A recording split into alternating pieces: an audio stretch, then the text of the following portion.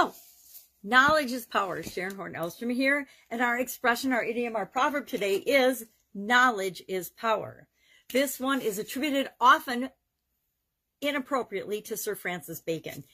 He's commonly believed to have said it, but he is not the one. It's an incorrect attribution to give it to Sir Francis Bacon, because other people like Thomas Hobbes, Michael I don't know how to pronounce his name, Fawcett or something, and a whole bunch of other people have said it as well. Now, it actually it was a Latin aphorism from, I'm going to meat-axe the pronunciation, but scientia est potentia, which means knowledge is power. But education can increase one's potential, but it doesn't guarantee you're going to get knowledge, right? How many of us know somebody who's gone to college, yet they actually came out with no more knowledge than before they went in? They came out with experiences, but they didn't necessarily equate to knowledge. You might have gotten a degree, but it doesn't mean they're really qualified to do anything or anything more than they were when they got out of high school.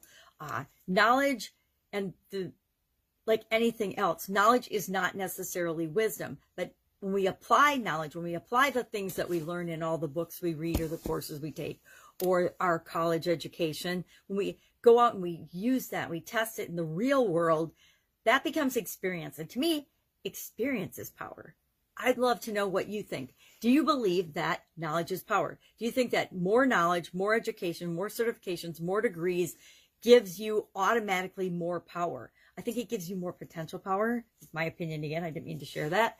I think it's possible. I think that we can decide if knowledge is going to be power and wisdom in our hands, or if it's going to be power and manipulation in our hands. To me, knowledge is information, and how we get that information can come in in lots of different forms. But it's the application of that information, that knowledge, that wisdom, that experience. How do we use it and what do we do with it that really matters as we're growing and building and supersizing our businesses? I'd love to know what you think. Do you, and it's your experience been that knowledge, higher education, more knowledge, acquiring more knowledge is power? Or is it really access to information equates to power? I think of people in different positions or in different organizations, and in different organizations that I've been a part of, different functions had varying degrees of power and say-so in the business, depending on what information and how much power they yielded in the organization. For example, one company I worked for, sales was really, really strong. And kind of whatever sales wanted or did, everybody else in the organization figured out how to make what they need and wanted happen. In other organizations that I've worked for, it was the engineering department, the R&D departments that drove the growth and the vision of that organization, that business, that company.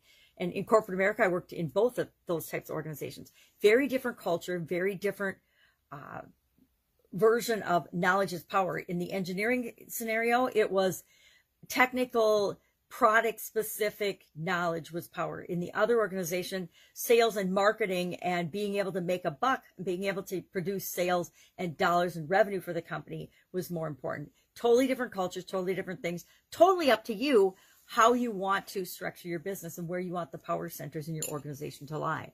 But to me, it feels more like information or control of resources might be a bigger contributor to your power position than actual knowledge or information. I've worked for organizations and companies and with people that have not even finished high school, yet they have a ton of power, political clout, community clout, ability to interact with and communicate and make change happen in their area. And that's got nothing to do with your level of education.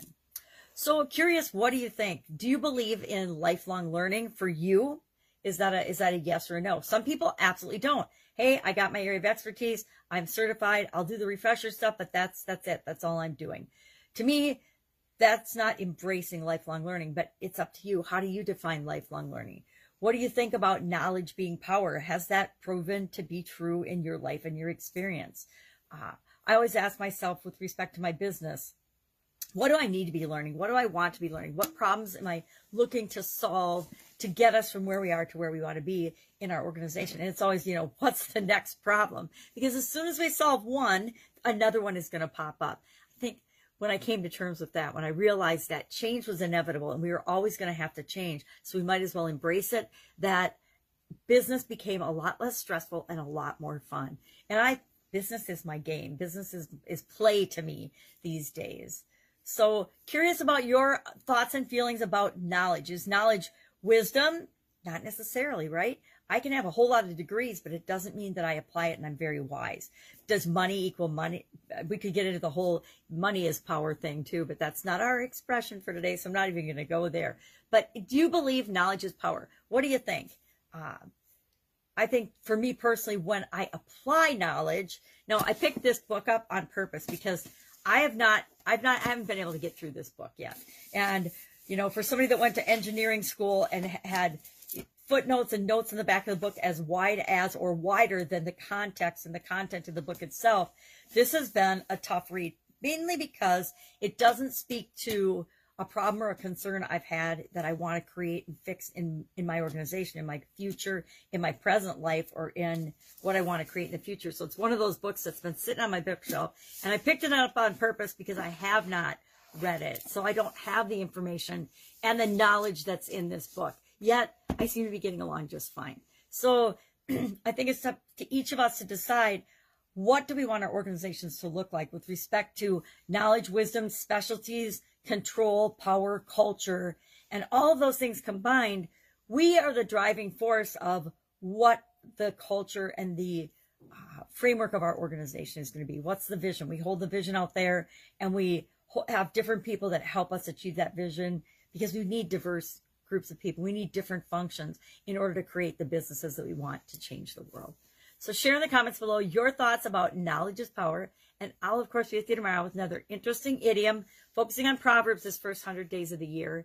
And then we'll switch to, just regular idioms, regular old idioms, or idioms on a particular topic. I haven't decided just yet.